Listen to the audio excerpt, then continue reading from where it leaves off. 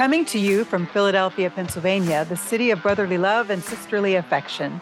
I'm Lisa Sharon Harper, president of Freedom Road, a consulting group dedicated to shrinking the narrative gap. Welcome to the Freedom Road podcast. Each episode, we speak with national faith leaders, advocates, and activists to have the kinds of conversations we normally have on the front lines. It's just that this time, we've got microphones in our faces, and you are listening in. So this episode, we are joined by Andre Henry, author of All the White Friends I Couldn't Keep, co-host of the Hope and Hard Pills podcast, local LA-based advocate and activist, and singer-songwriter-producer. His work has been featured in The Nation, The New Yorker, New York's Lincoln Center, the Kennedy Center for the Performing Arts in Washington, D.C., and hold on to your seats, my friends. The Super Bowl. What? Yes. Super Bowl 16. Yes, his work was featured there. And it was a proud moment for me, Auntie Lisa, for Andre, watching my little cousin, my fake cousin go into the world and make a real splash. It was beautiful and powerful. So I invited Andre, my homeboy, to speak with us today because he understands joy and he understands art. He understands the power of the arts to bring hope and vision and health. And we need some of that, do we not? So in these summer months, amid historic indictments and historic environmental hazards and political targeting of everybody who isn't a white man, we are going to go into our souls and actually have some fun. Okay, that's what we're doing. We're doing the fun today. So we'd love to hear your thoughts. Please tweet or Insta me at Lisa S. Harper or to Freedom Road at Freedom Road Us. And we're also on Substack and Patreon at Freedom Road. So keep sharing the podcast with your friends and networks and letting us know what you think. All right, so Andre, let's dive in. First question, we always start with our stories. We want people to understand who we are. We begin before we start dropping knowledge, right? So I wanted to know first, can you share with us your story of realizing that you're an artist? Yeah. Well, thanks for having me. First off, and I've always known that I was an artist. So, when I come from a musical family, my father is a reggae musician. He was making reggae music in Jamaica at the same time as Bob Marley. They actually famously got kicked out of the studio so the Wailers and Bob Marley could get in there. Like, get out of here, Oh my God. What? So, Wow. So as a young boy, like I remember, like my father also was very much involved with keeping the cultural folk songs of Jamaica alive. He worked at a university in Jamaica that dealt with music and all that kind of stuff. And so, he made a conga drum for me when I was little. He would write songs. He had a reggae. He was like the first reggae band in Atlanta where we grew up, So I grew up around that. My sister was a dancer, a singer. She's an actor now. My brother, my older brother, he raps. And so, it was just always around me. And so just even at a young age, I would, I would draw, I remember I would constantly draw these lions sitting on thrones with crowns on their heads, the Lion of Judah as a young Oh my goodness. And, wait, so real quickly, so your faith life was also something that came early for you. Is that right? Yeah, really early on, my grandma, took me to church with her when I was young and I just took to it. I was around 7 or 8 years old. Wow. And then also because, reggae music is very spiritual, and I was surrounded by that, Right. Bob Marley sings a lot, from his Rastafarian, faith, but it's like one love, one heart, everybody remembers the let's get together and feel all right. But the next phrase is give thanks and praise to the Lord and I will feel all right. Right. That's what. What? Oh my God. I never realized that before. What? Thanks and praise to the Lord and I will feel all right. Wow. So it's just I never noticed that. Yeah. A lot of people don't. So that was always kind of circling. So I remember I just loved music, just as a kid. And I found out maybe when I was in fourth grade that like Bob Marley got paid to make music. I didn't know that. Oh, I didn't realize people got that was like a job that someone could have. wait. And when I learned that, I said, well, I want to do that. Like I wrote my first song when I was in second grade, but then around like fourth grade, I started writing more songs. And that was just, I Oh my knew God. that that's what I wanted to do with my life. And this was untrained. Like you just started writing songs? Yeah, I Or just started writing. did your dad teach you kind of No, the craft?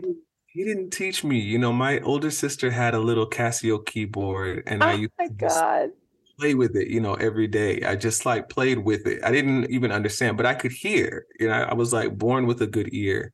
So like Yeah. I could hear like these little harmonies and stuff. And so I think my dad just like walked in one day and he saw me playing the keyboard and he was just so excited, and just so happy. Oh. And my father and my mother, they were always, my mother's not living anymore, but they were always very encouraging for me. You Mm. know what I mean? So Mm. when my dad saw that I love music, he just made music with me, So he just, if I'm He playing the did? keyboard, he'd play the drum or he'll sing with me or whatever. And he's still like that. When my sister Oh got my married a God. few years ago, I before the ceremony, I saw a piano, and anytime I see a piano, I want to play.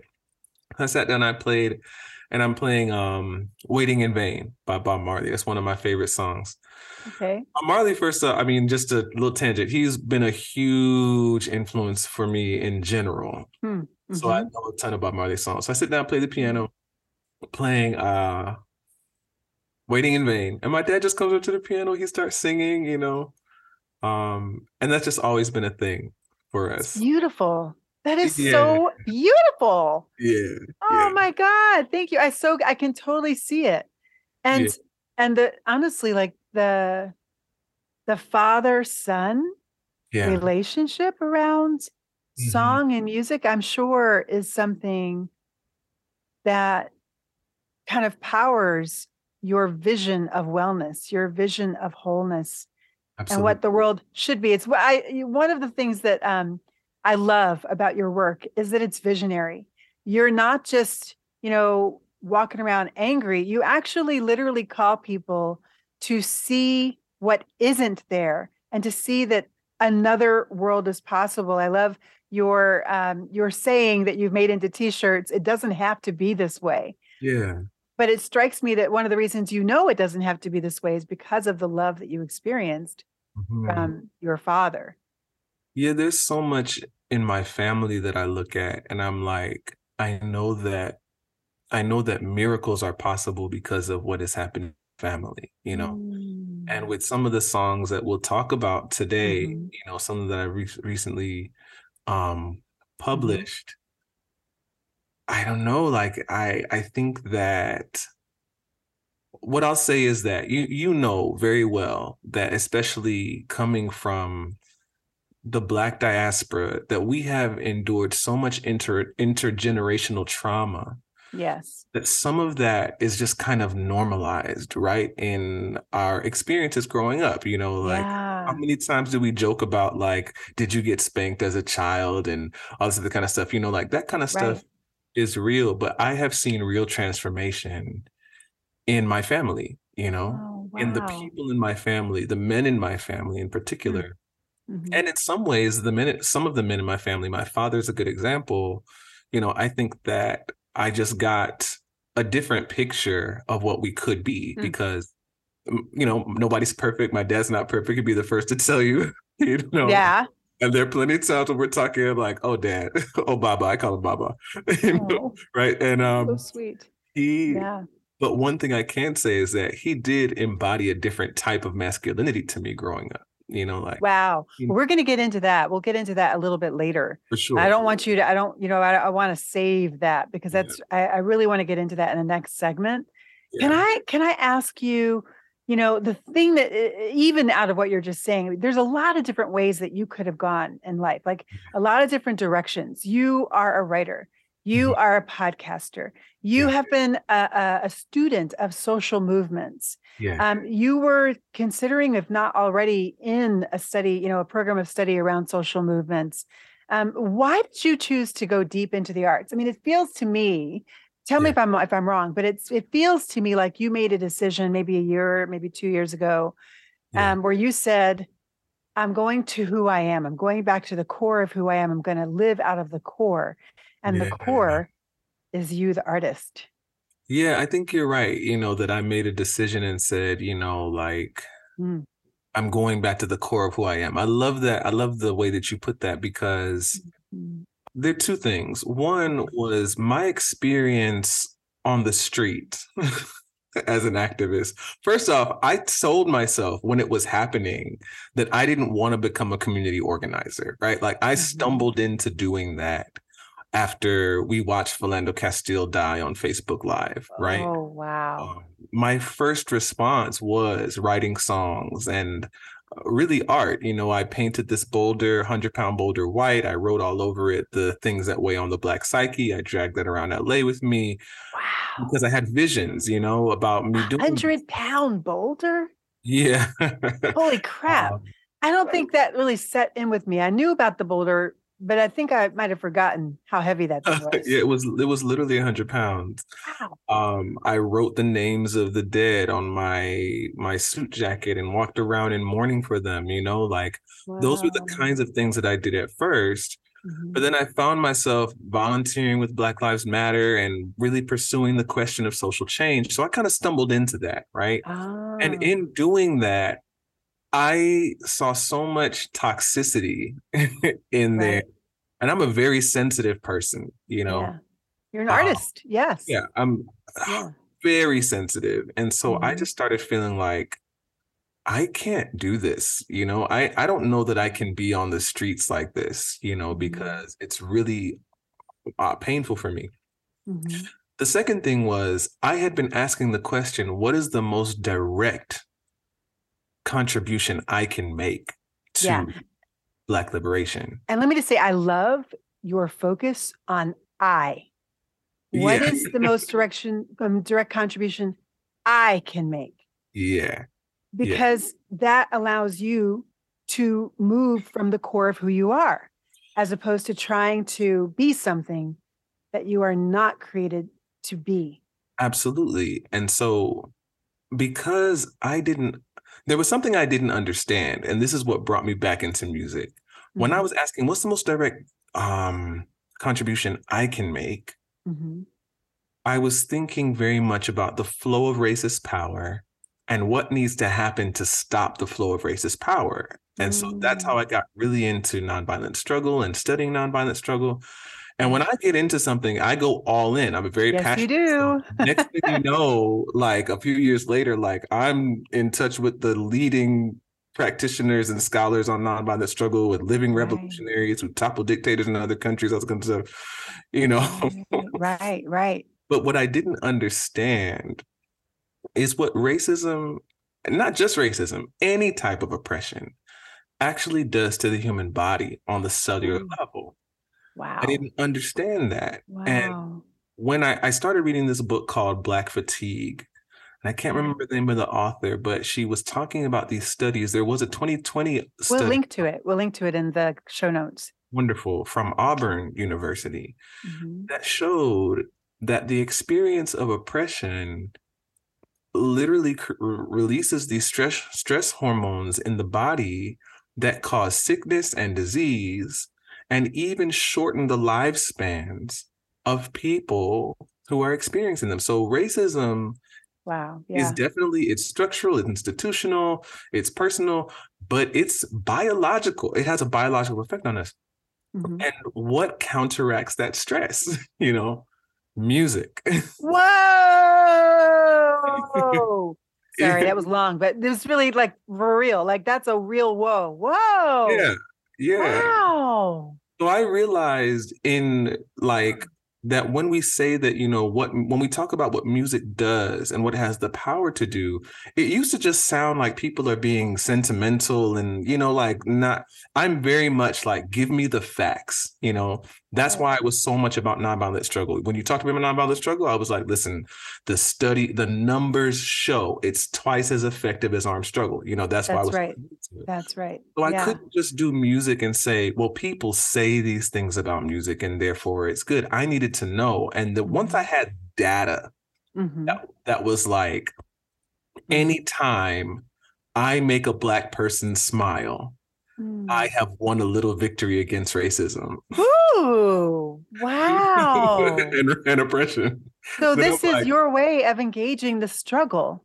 Yeah. Oh, Lord. And wow. And I just want to add two more things to that, right? What started me down that path before I got the research was this guy named Pops, or his name isn't Pops, but we call him Pops. Sure. At a music academy that I went to in Inglewood, where the top producers in the world, I mean, this is James Fauntleroy, Lawrence Dobson, who they produce for Timbaland, Justin Timberlake, Beyonce, Bruno Mars, all these people. Whoa. But Pops is his dad. Oh my God. And Pops and I just hit it off, like, because he would be on the stage when I walk into the academy playing the piano, and I know all these old classic soul music songs, so he'll play the piano and I sit down and I play the bass, or we'll switch and I'll play the piano and he'll sing. And I think it was him or somebody told me, because I wanted to know, I was like, he's too young to have been alive during Jim Crow, but he was at the tail end of it. You know what I mean? Oh yeah. My mom, I mean, I don't know how young he is or how old he is, but my mom was alive during Jim Crow. My mom, not my grandma, my mom. Yeah. You know what I mean? So that's the boomer generation. Yeah. So I asked him, I would ask him questions all the time. Like everyone else was trying to get Rance's attention because he's the one that produces Bruno Mars, but I want Pops' attention because I want to know, how did you survive? When racism was more overt, all this kind of stuff. So I would ask him questions. So I'd be like, what did y'all do when y'all played Marvin Gaye's What's Going On? He's like, dance. But he said dance. Yeah, he's like, they were dancing, which I really wanted to know. So anyway, I bring up Pops because Pops had a realization that when he played music, it made people smile. And he just thought that was amazing. And he wanted to keep doing that. And that really spoke to me. Yeah. So, I mean, that's really that question of what's the most direct intervention. I realized I didn't need to continue to be a scholar, or which I still do read all the time. It's always going to be a part of my life. I don't need to be a community organizer. Right. I don't have to do all those things. And those things are good. And I'm glad that people are doing them. Right. But what I'm gifted and talented to do and passionate about and built for is actually enough. Yes. Yes. Hey, can you sing for us the song that's about going outside? Because it made me dance. I mean, no joke. When I first heard it on Instagram, I think I heard you singing it on Instagram. And it was just like, what? Like I would seriously be listening to this like all the time on Kiss FM and all the stations. And then when something just recently came down and it was like really great news, I went to go make my own little, Instagram reel. And your song was at the top of the Instagram reels. And I used it. People were like, I love this song. I was like, yes. Okay. So can you just play us out of this segment like with that song? Sure. Let's do it. Fabulous. Okay, we ready? Yep. All right, let's go. Sometimes I feel suicidal, but I know I don't want to die. It's just another trial. So I'm hanging on to life by the grab bars, hoping that the next time's far from the triggers that set me off. Every other night piling up the bottles, or I'm trying to make a pipe burn away the sorrow. Even hit the psilocybin. Dog, I've been fighting for tomorrow. Gotta make it to tomorrow. I gotta make it to tomorrow. Oh, I gotta make it to tomorrow. Oh, I gotta make it to tomorrow. Oh, I gotta make it to tomorrow. Listen now, I'm about to go outside, get a little bit of sunlight into my skin. About to take a jog for the endorphins. It's a sure thing, no, this depression won't take me out. About to make a call to my closest friend, get a laugh and hug myself in the mirror for a minute. I'm trying, you know, cause I wanna make it to tomorrow. I gotta make it to tomorrow. Oh, I gotta make it to tomorrow. Oh, I gotta make it to tomorrow. Oh, I gotta make it to tomorrow.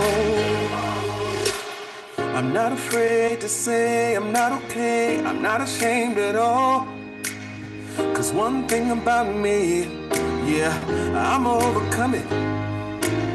I'm not afraid to say I'm not okay. I've been here before. And one thing about me, I always overcome. And I know I'm gonna fly when I make it to tomorrow. When I make it to tomorrow, I'm gonna make it to tomorrow. Yes. I gotta make it to tomorrow. Oh, I gotta make it to tomorrow. Oh, I gotta make it to tomorrow. Oh, one day at a time, I'ma make it to tomorrow.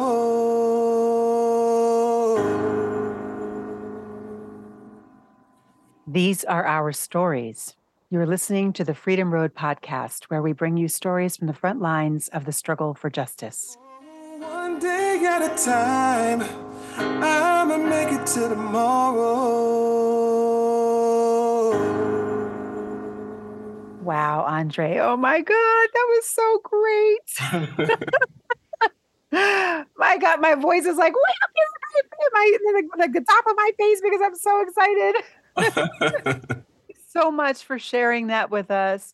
You know, you are a key leader in the local organizing that rose up out of in LA, has really risen up. You said, you know, probably from like around 2015, Philando Castile, right? And then of course through George Floyd and all of the uprising that happened there. I mean, could you have imagined then that after the great push, 3 years later, we would be dealing with legislated banning of books and, you know, banning of AP African-American classes and rampant anti-trans legislation across the country. Plus, the Supreme Court is poised to rule right on the second of two voting rights cases. Thank God they actually upheld the Voting Rights Act in the first case that just went through. And then also, though, they also have two affirmative action cases that they're ruling on. All right now, like literally this month, they're going to be passing down these rulings. And I'm just wondering, I mean, that song that you closed us out with, I gotta make it to tomorrow. Yes, right. So I'm like, yes, that's how I feel in the midst of this time. I just gotta make it to tomorrow. Yeah. Right. So how have you been processing all of that? Yeah, I mean, all of the things. The whole lot of thing them. You see? Yeah. Well, you know, I'm not surprised necessarily because this is what happens, right, in history. And I know that, like, when I first started learning more about racial history, the way that people talked about it was like one step forward, two steps back. But the more that I read, especially like while I was writing my book, I was still studying and I was reading about imperialism, is that what we have are this rhythm of revolution and counter-revolution, right? Oh, wow. Right. So, wow. You know, and so it's still disappointing though. It's still discouraging. And I think probably the most discouraging thing for me was, like I mentioned, I was very involved in the uprisings in LA during 2020. And I saw so many people of goodwill right? Mm-hmm. Show up on the streets, show up to Black Lives Matter meetings, ready to take direction, ready to organize and all that kind of Mm-hmm. stuff. Mm-hmm. And I think that what I saw on from my end Mm-hmm. is that in our movements, our common sense has to change. Mm. There is a spiritual transformation, a personal transformation that has to happen within us who have Yes. been harmed Mm. and that harm has brought a type of political awakening. That's good, but it's not enough, because what happens is we a lot of times we carry the world we're trying to fight is the same world that shaped us. That's what I'm trying to say, right? Yeah, I know exactly what you're talking about. I have a friend who is Native American, really organizer, advocate, activist. She's actually a state representative in North Mhm. Dakota. And she introduced me to the language, which is actually very common in the Native American world, of lateral violence. Right? Yes, Lateral violence is exactly. what they call it, which is the violence that comes from the person who's standing right next to you. Yes, yes. And I Right. saw so much would-be good movement work implode Mm. on the streets. I told this story in my book, but there was one that I thought was so emblematic where I got invited to this to this action, and I got there and I see them marching down the street. So I'm like, okay, that's the action, and I was like, go join. I saw my friend with a megaphone and he's leading some chants, and then I saw this other guy, a taller guy with a hat on, very stylish, with his own megaphone, trying Oh, to lead a different chant at the same time. And then oh these God. two actually start fist fighting with each other in the street, right? No, And so I'm like, no. yeah, yeah, LAPD doesn't even need to show up to break up Oh, this action because we're Lord taking care of it Jesus. ourselves, right? So Yes. that's not the only part of why our movement, because there was a moment in 2020 when it felt like this could change everything, right? Yes. When you see Yes. people all over the world throwing colonizer statues into the sea, when you see corporations feeling pressured to say Black Lives Matter, Right. like that was a moment. But I saw so much movement work implode in LA for, I think, two reasons. I think one is because those of us who, I mean, I shouldn't say those of us, but we who have been shaped by this racist, capitalist, supremacist system, were doing the racist, capitalist, supremacist violence to one another in the Woo, woo. movement. And Carrying the culture into the vision of the future, which of course exactly, then corrupts the vision of the future. And exactly, all you get is what you've had in the past. If exactly. that's what you bring to the future. Hello. Exactly. And so you have people who are fighting over who gets the platform, who gets the megaphone, who gets the book deal, who gets to be the next Dr. King or Malcolm X or Assata Shakur or whatever. Right. Right. People gossiping and lying about each other, people hiding behind whatever marginalized identity they have to avoid accountability and to, Mhm. like all that kind of stuff. Yeah. And that's all under one umbrella. The second thing that I saw was a lack of interest on the part of people who had influence in these spaces to learn about previous successful campaigns and movements and to apply that.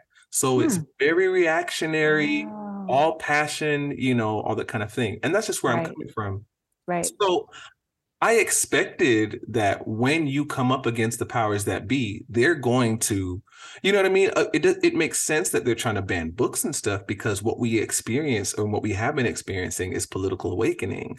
The foundation of their power has been to miseducate the masses, and now the masses are waking up. So they're saying, "Oh, we got to get this information out of there." Isn't They that want, something? Yes. yeah, they want to It's ban. so strategic. This is not like an irrational thing that just is like moving like wildfire throughout white communities. No, this Yes, is a strategic, yes, logical, I mean, I can't say strategic enough, strategic yes. move in order to maintain power. And we have to be strategic and organized in order to really fight it effectively, right? And I'm not Mhm. saying that there's plenty of great organizers and activists out there doing the work. Yeah, yeah. That's what I feel like I saw, so that is the discouraging part for the most discouraging part for me. And I still text people who were there with me in Pasadena and LA.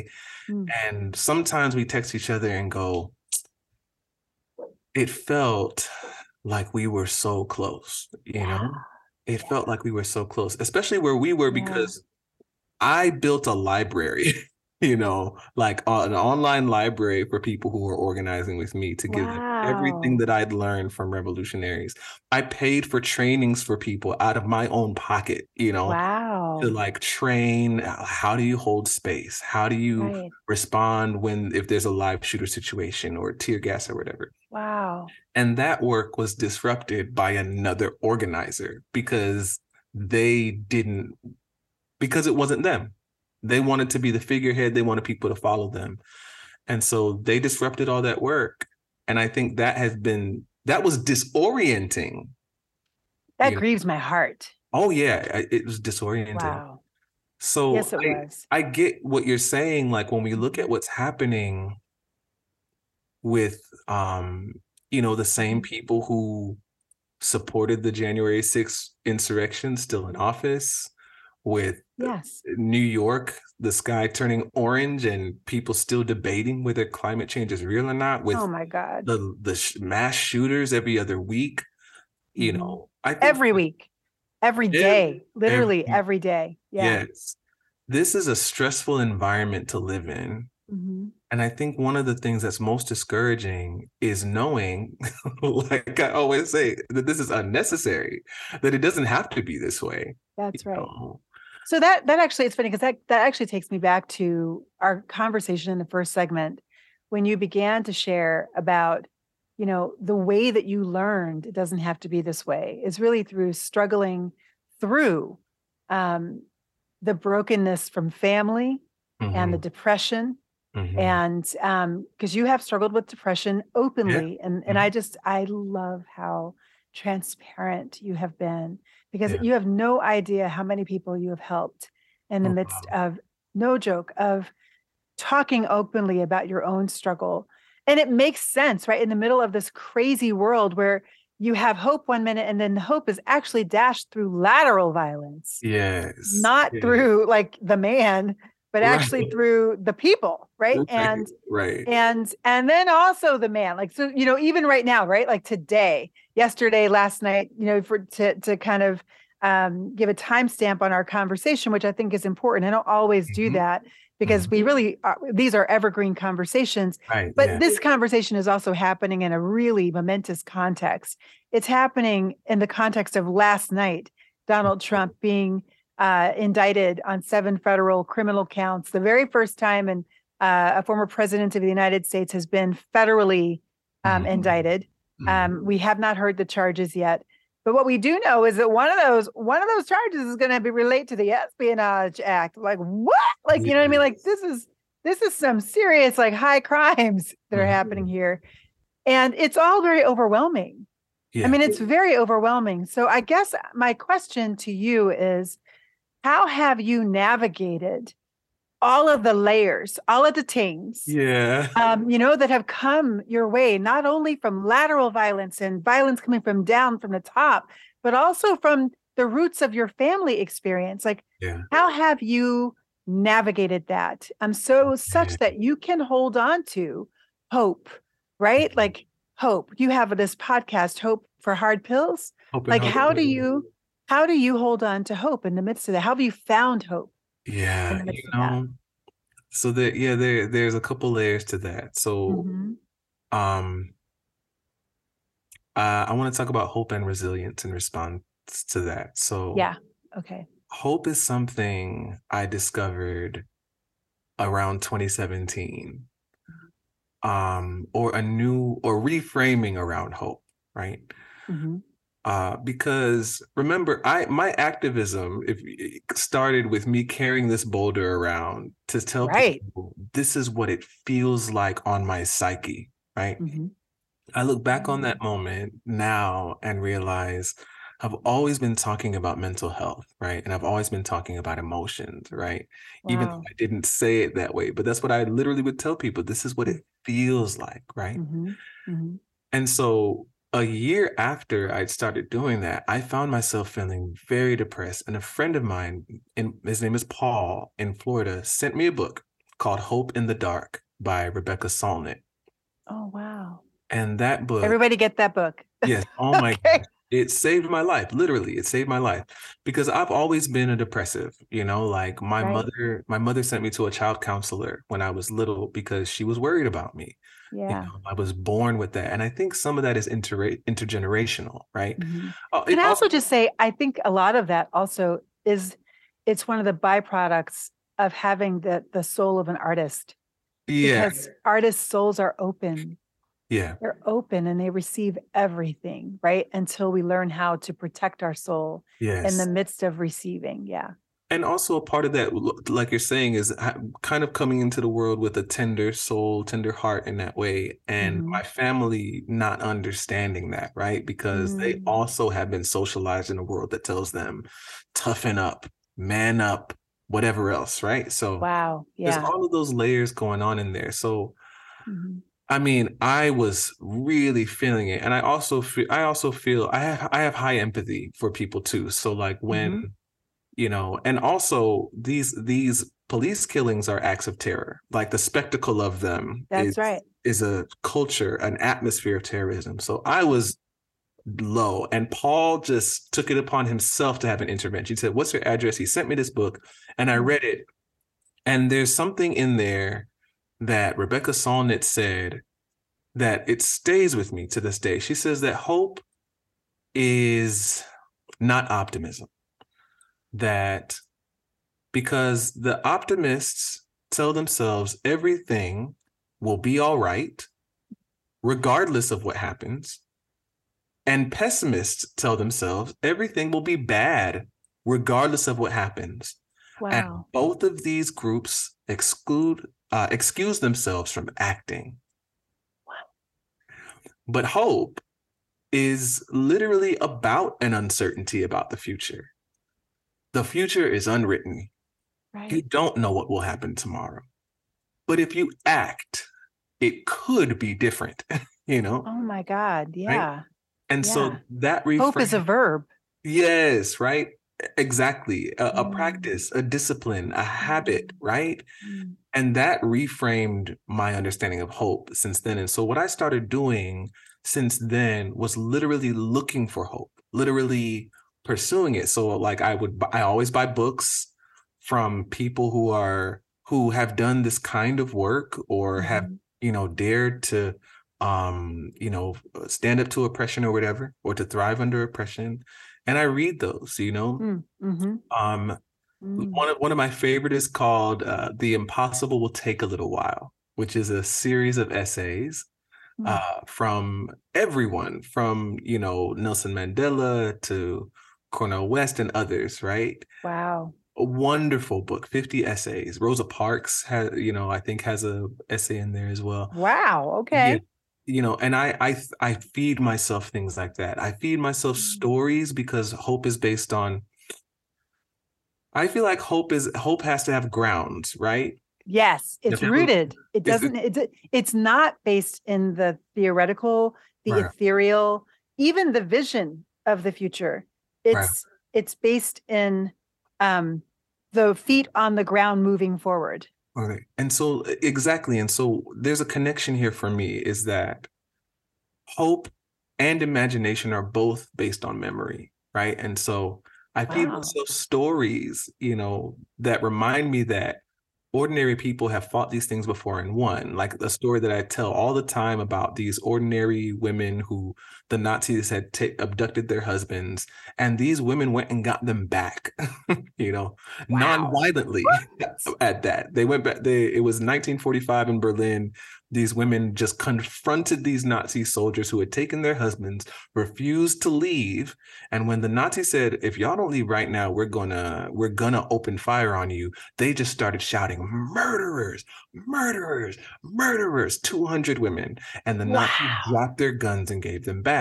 And so, Oh my God. but the thing about that is that, like, imagine so that's hope is based on memory, but you realize if that happened, then it can happen, right? The imagination is also based on memory. I remember when I was in That's church so in New good. York, this pastor said, I want you to draw an alien, but it can't look like anything that we've ever seen. And we couldn't. Everyone just drew a blob. And the example was the lesson was your imagination is based on what you've seen. So that idea of Wow. it doesn't have to So be this good. way. The idea that it doesn't have to be this way is about imagination, which I think is what artists and creatives and stuff, like that we live in that world, but the imagination is based on that memory. So that's the hope. But lately, I've been really having to learn and embrace resilience. That's kind of like my focus word. It's coming into focus for my life because I'm having to accept that that we do have to be resilient, right? And I say it that way because when I started shifting my music toward social issues in 2016, I just wanted things to change. Right? I don't want to have to rise to the occasion to be able to overcome these conditions, because these conditions should not exist as such, right? And so I kind of ignored resilience, especially because, get this, as I'm doing this and I'm looking about focusing my work on this and understanding that music helps us be resilient, I went and looked up what are the top resilience blogs in the world. None of them are by Black people. Oh, wow. None of them. There are most of them are white, but I said no Black people because there is a Zen resilience blog that is done by a man who I believe is of Asian descent. Wow. So anyway, and I hear people in the movement say things like that. Don't call me resilient. And I get what they're saying. Don't call me resilient because... Let me just say that it's important to say that it's not to say that there are no Black people who have resilience blogs. It's that they were not among the top ones. Exactly. That's exactly what I'm saying. They're not in the top.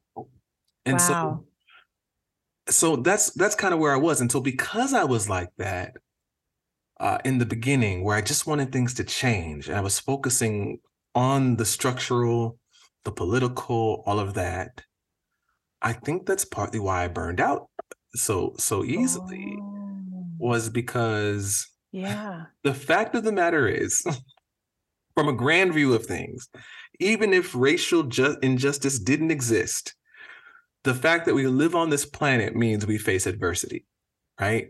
Period. We're in life. Yes. Yeah, life has its challenges. I think about us being animals a lot when I think about this. And I think most animals actually spend a lot of their time trying not to get eaten every day. Oh my God. That's why my dog is so loud. That's right. It's like she barks at every little thing on the street. She's programmed. She's programmed to survive. That helps me. Like, if I were a fly or a bird or something like that, like I would spend most of my day trying to survive. Yeah, trying to survive. Oh my gosh. Wow. So as animals, like, we have adversity in life that we have to face. Yeah. Right. And so in learning to embrace resilience, like, I started therapy 4 years ago because of racial stress.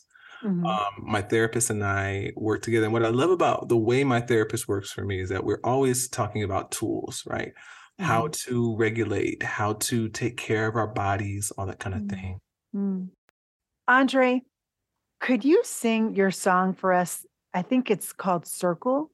Yeah, The Circle. Oh, very cool. The Circle. So this is kind of, I guess if I were going off of what I was saying, I would say, like, I needed something to ground me again, because of all the lateral violence, all of that kind of stuff.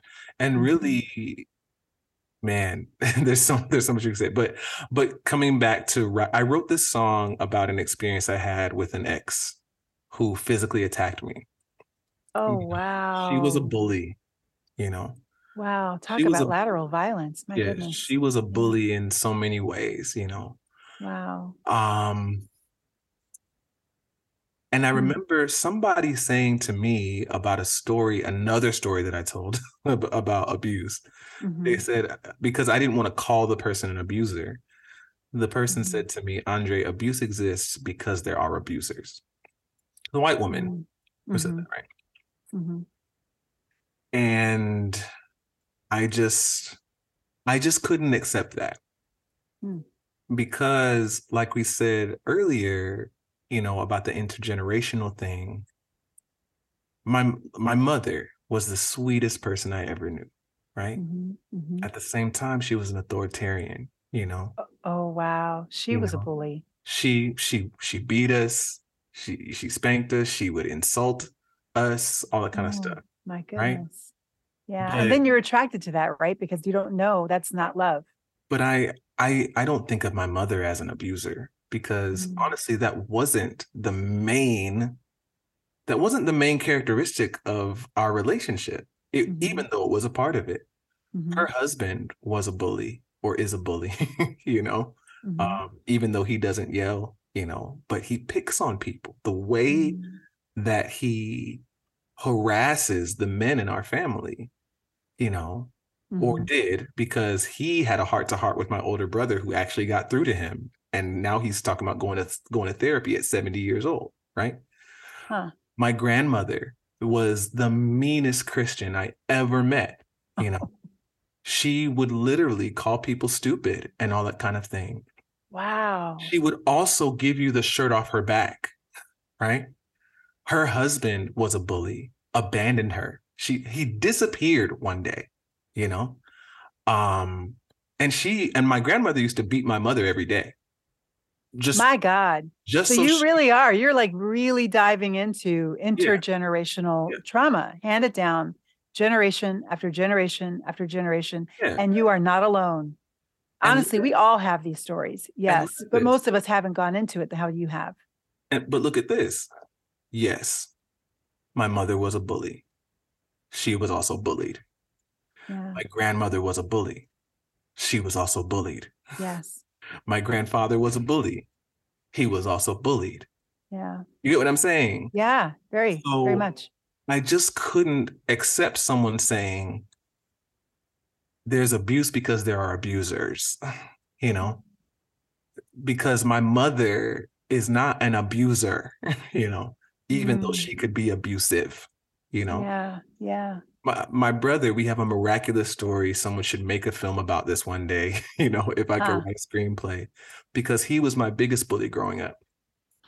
And one day we talked about it as adults. We have a long story of how we were able to have this conversation, but we talked about it as adults. And I said, Chris, I just feel like you were a bully. And he looked at me and his voice got really low and he said, I know. Oh, wow. He's just said, I know. It's one of the, I can only count this kind of moment on one hand in my life. But him just saying, I know, was like the affirmation I needed, right? To let it go. And once he admitted that, first off, I held up my hand, I had out a pinky. I said, okay, you and I are going to write a new story today. We're going to tell our story differently, right? And he gave me his pinky. And I said, I want you to promise me that from now on, we talk about, the story is that you were my guardian angel. Because I asked him before we did this, tell me about a time you were my guardian angel, but I didn't know it. Oh, wow. And he told me about one time in elementary school, I had mouthed off to somebody because I have a mouth. Oh my gosh. And they wanted to beat me up and I didn't know. And he fought them. But I never knew. Do you know that for years he carried resentment for the way that he stood up for me, but I never knew. And so he was resentful because I wasn't grateful for something I didn't even know that happened, right? And little did I know that every day my mom was threatening to kick him out of the house for little things about chores and stuff like that. So again, bully and bullied, right? So anyway, I think I can tie this in a bow in this way, and it ties in with the circle, is that in the movement, I started encountering a lot of binary thinking that there are good people and there are bad people, right? Mm-hmm. They're the good guys and they're the bad guys. And it even started, I started being affected by it when people started basically saying like, Andre is bad because he's a man. Andre is toxic because he's a man. Anything that I tell you about Andre that might be bad, you can probably believe because he's a man, right? Wow. Yeah. And I looked in my family and saw people that caused real harm to other people in our family, but learned, right? Mm-hmm. And changed and evolved and grew. Mm-hmm. And I wrote The Circle because I wanted to reclaim my humanity in one way, in some way, because I noticed that people would talk about me as though because they perceive me as a man, that I haven't encountered certain things. I haven't endured certain things, right? And then I felt like at the same time as me sharing that story, I also need to challenge the idea that you're one or the other. So I talk about my own toxic behavior, And so that's where The Circle came from. And I think that it goes in with two things. One is understanding that we need to not forget that we all have work to do, right? And not become the thing that we're fighting, first off, you know? And also with the resilience piece of, I realized that I have to expand my window of tolerance in the world in general, right? For the adversity that we face in life, for the systemic injustices that will not change tomorrow, and for people who in some way are more problematic than I would like, Wow. So can we hear it? Can we hear The Circle? Okay, awesome. Thank you. And I just want to acknowledge, it's a vulnerable topic that you're talking about right now. And I can imagine the song itself is vulnerable. Because, I think I read somewhere somebody said, I think it might have been Tina Turner who said, don't even write a song unless you are willing to bring your guts out to the outside, like willing to reach down into your guts and bring them out for everybody to see. Yeah, that's exactly what I'm trying to do with the music is I believe that all of our stories are actually a story about the society we live in, right? And so here we go. Okay, thank you.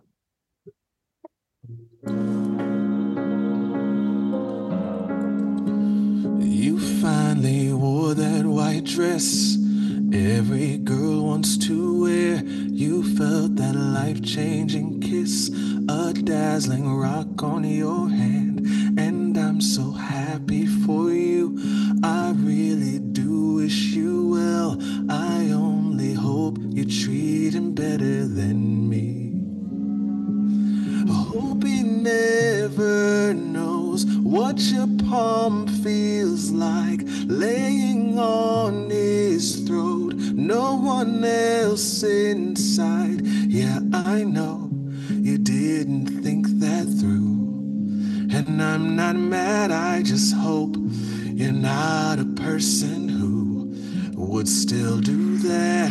I know wounded people wound and hurt people hurt, passing the pain in an endless circle. I know wounded people wound and hurt people hurt, till we break the circle. We gotta break the circle. I know somebody out there could sing a song about me, about how toxic I was, though in a different key.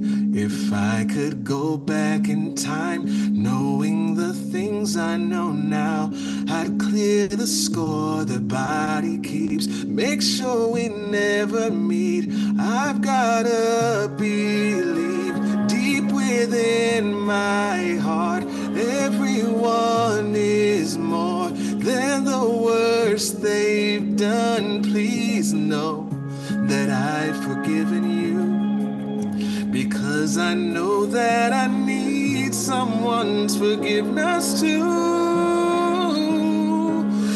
I know wounded people wound and hurt people hurt, passing the pain in an endless circle. I know wounded people wound and hurt people hurt, till we break the circle. We gotta break the circle. No, I'm not trying to make excuses for any of the bruises I picked up from loving you too long. I can only hope you're healing, 'cause I know the feeling of being scarred and leaving scars.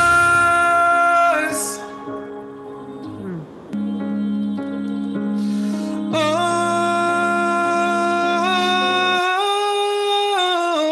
I know wounded people wound and hurt people hurt, passing the pain in an endless circle.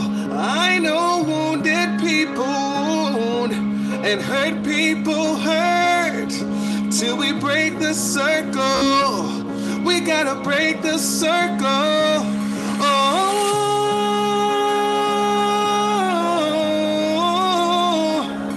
we gotta break the circle. We gotta break the circle. Na na na na na na na na na na na. We gotta break the circle.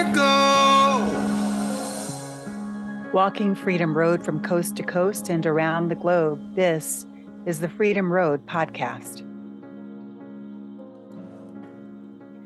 Wow, Andre. Oh my gosh. Brother, you have really taken us on a journey in this conversation. Oh, that song. I love that song. The Circle. My God. Okay. So, all right. Let me just say, I'm really, really glad that God didn't take you into the academy, and I'm really, really glad that God didn't just make you a podcaster, though nothing against podcasting since I'm doing it. But holy Jesus, like you really, really were created as an artist. You really, really were. And I just love your music. Thank you. Yeah. And I have to tell you, so I recently went to a concert by John Legend when he came to Philadelphia with his latest LP. And do they call it LP? It's the album, his latest album. So, okay. I don't know. I'm trying to be all like in the biz. I'm nowhere near the biz. So. You're doing a good job. It's definitely an LP. Oh, good. Okay, good. I'll continue to fake it like that. So, but one of the things that I was really, it struck me when I was listening to him, because I never thought of this before, but like all of his songs are about love and romance. Like he is all about the romance. He is like, I am here to help you love and love better and love deep, right? In every possible way. Yes. And so, when I think about him, I think about how mature his music is. He went to UPenn right here in Philly. So of course it felt like coming home when he was at the concert and all. And it actually was not, it wasn't a huge stadium. It was actually a more intimate space, which is kind of fun. But I wonder, as you discover your musical voice, what do you want your music to be about? Like when they talk about your music, what do you want them to hear? Resilience, I know that and I had these conversations. So I've had mentors that are iconic singer-songwriters, Ashford Simpson, Desmond Child, who wrote Living on a Prayer for Bon Jovi and those kinds of folks. And wow. Having a conversation with Desmond when I was younger, this was maybe 10 years ago. And he played Frank Ocean for me because I played some new songs for him. Now I've always, because remember, I come from a Jamaican family and Jamaican music is political, it's everything. Jamaican music is everything, but Jamaican music has never been shy about talking about politics. Wow. It's so powerful on the island that when politicians want to get elected, they try to find artists who will support them, So I always had a bit of that, The first song I ever wrote was called Oppression, right? And it told the story of Black people for as much as I knew, from being from the shores of Africa to the present day, right? When I was young. Wow. So anyway, You know, that's always been a part of it. So I'd say that for context when I talk to Desmond, because Desmond listened to my music and at that time, and he said, he played Frank Ocean for me. He said, you need to be doing this. You need to like be making all this music that people want to go to bed to and stuff. And no shade to anybody that does that, but I just feel like we have enough Black artists that are singing about sex, you know? That's for real, okay? You And know, let me say, nobody can do it like that, Teddy Pendergrass, right? Like, you know, and there's nothing wrong with that, right? Like it's yes. great, but I don't feel like I want to contribute to just the sexualization of Black people in that way, the commodification of Black bodies in that way. Right, And it's taken me a long time, but with this EP, like you're hearing all of these songs are from the EP I just released, I'll Make It to Tomorrow. And I feel like I found the voice to sing about resilience, because I thought about it and I said, what Black male artist is out there making music about mental health? You know, wow. you know, like that's their thing. That's their thing. Right. I don't think there is one, you know. And quite honestly, what you were saying earlier, that like the top podcasts that are about resilience, none of them are by Black people. And yet we are actually the people who probably need it the most, or among the most, maybe next to Native Americans in the United States, you know, like, and we are being directly targeted right now. So this is the moment, you know, this is that Kairos pregnant moment. This is the need. And I want to add to what you just said, that I brought that up to say, I think a part of that is because the voices that often dominate these conversations about resilience and mental health do it from a capitalistic perspective. So it's always rising to the conditions that should not be anyway. And it's like a spiritual bypassing thing, right? Like they don't want to talk about the fact that we feel what we feel because of the conditions we are subjected to, right? Yeah. And what really pulled it together for me was my recent trip to South Africa at Robben Island. Yes. On the way back from Robben Island, where, you know, these political prisoners were held, they were just playing clips of folks who had been incarcerated there, talking about what they did so that the experience in Robben Island prison would not completely break their spirit, right? And what struck me was they kept talking about their refusal to be broken in spirit in Robben Island as a victory against empire. Yes, that's right. Let me just say, I stood at the edge of the lime quarry, which I'm sure you visited. Yes. And it struck me there that what they were doing, because they, you know, they were exercising resistance and resilience even in the lime quarry, where they had to move rocks back and forth every day and cut rocks, same rock.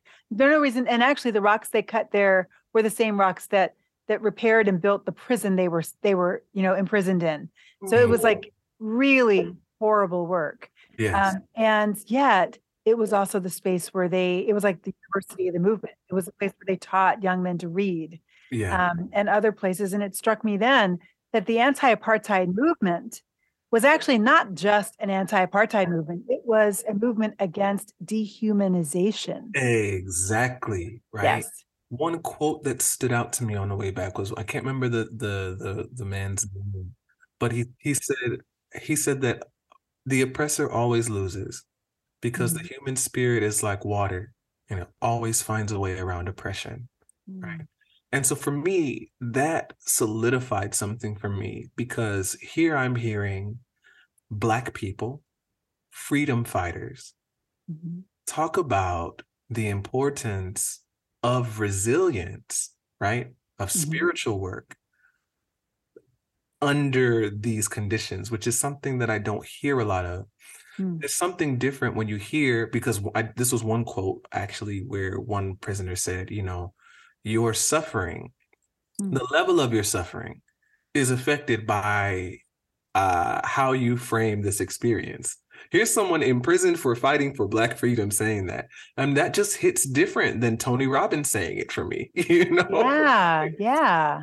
And so that's what I want my music to be about. I want it to be about resilience, you know? And I realized, you know, I wrote a lot of songs about police brutality, about racism and stuff. And I realized Here's a funny one. Is that Propaganda is actually on one of my remixes of one of these songs from a few years ago. Oh, And wow. neither of us want to listen to that song, you know? Oh my God. because it is triggering and we know it's re-traumatizing. Yeah. So like I said before, that like anything that makes Black people feel a little bit better, right, is a little victory against racism. And so that's what I want to do, you know, is this resilience music, this music that helps people to, you know, process their emotions, you know, but especially the direct intervention against the stress of living under the conditions on the cellular level. You know, just now, this is a little bit of an aside. I know that, and this is not for the tape, but we had planned on ending on soft. Yeah. And the thing that's striking me is I think maybe the thing we really do need to end on is the hope. What was that? You said that there was another song that was, yeah, it doesn't have to be this way, that maybe we just end on that. Yeah. And do you have the ability to sing that one? Or did you need to? Oh, yeah. Okay, great. This has been so good. I mean, I think that one of the things that this is the first time I think that I've ever had anybody sing live on the podcast. And I think, you know, I remember back in college, but also sometimes in a movement too, we would all be sitting around a campfire and somebody would bring out the guitar and we just have a jam session. And those literally were some of the most life-giving moments. And honestly, I haven't had that in a long time. And so I wanted, as I thought about what do we need right now? What do we need right now in the middle of 2 indictments? Like, you know what I mean?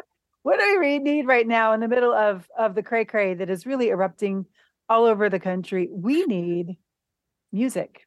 Little did I know that music actually heals us, heals our bodies. You know, so I pray that's the impact of our conversation and time today.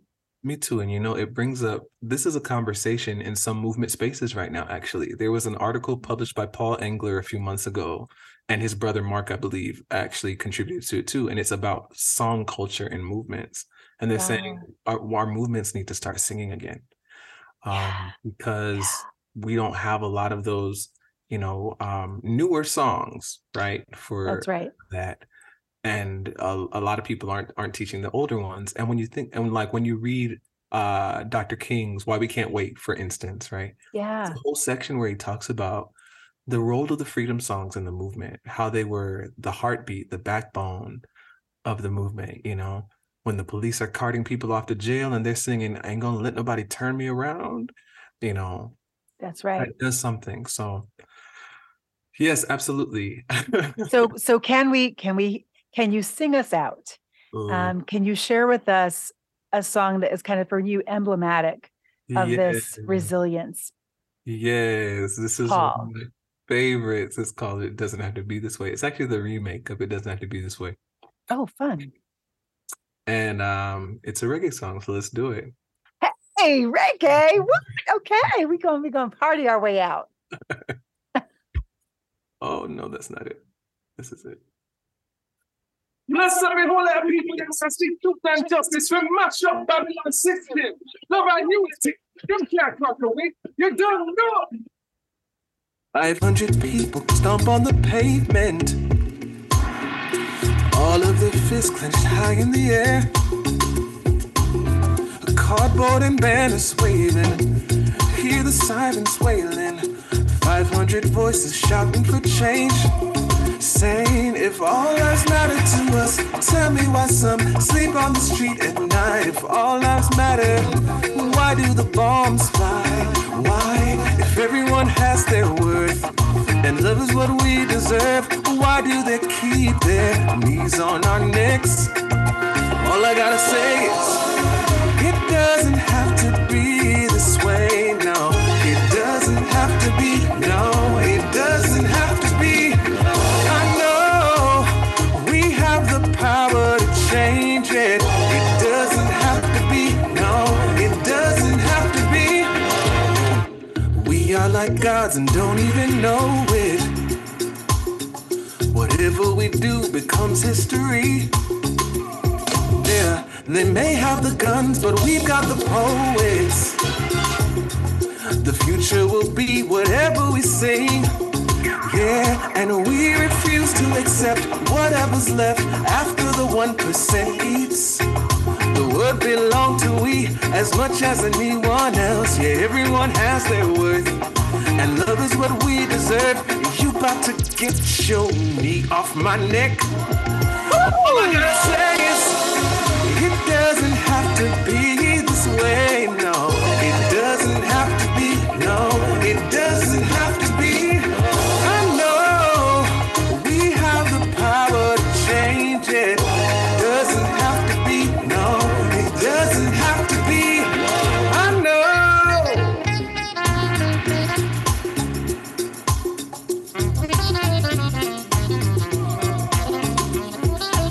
Come on now, come with it. The conversations that leaders have on the road to justice.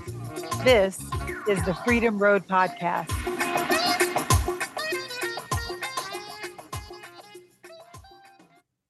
Thank you for joining us today. The Freedom Road Podcast is recorded in Philadelphia, Pennsylvania, and wherever our guests lay their heads at night.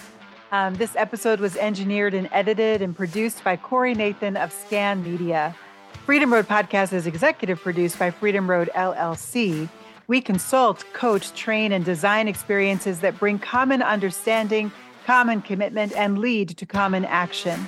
You can find out more about our work at our website, freedomroad.us.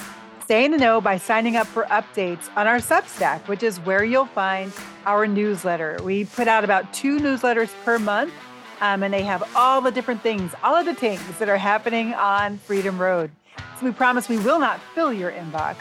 And so we invite you to listen again and also check out the special Patreon and also Substack conversations behind the scenes on Freedom Road. And Andre has a Patreon as well. And I want to make sure that we know how we can support Andre's work. So Andre, how do people find you on Patreon? Yeah, for sure. Patreon.com/Andre Henry. Mm-hmm. And, that's a great way for people to support what I'm doing. I realized, and I asked a friend of mine the other day, I said, do I make this look easy? And he said, yes, you make it look very easy. You do, but I know there's a ton of work that goes in behind the scenes for you. Yeah, music is expensive to make. I wish it weren't so expensive to make. So that is very, cool. So, people who resonate with that vision of creating music for resilience, intervening against, the stress of living under these conditions. That's one way that people can make a direct intervention against that kind of thing. And then, of course, I have a store on my website, andrehenry.co. If someone's like, I don't know if I can do something every month. Listen, when you buy a t-shirt, a coffee mug, something like that, all of that. Or a song, hello. Yeah. All those things contribute to making the work happen. Amen.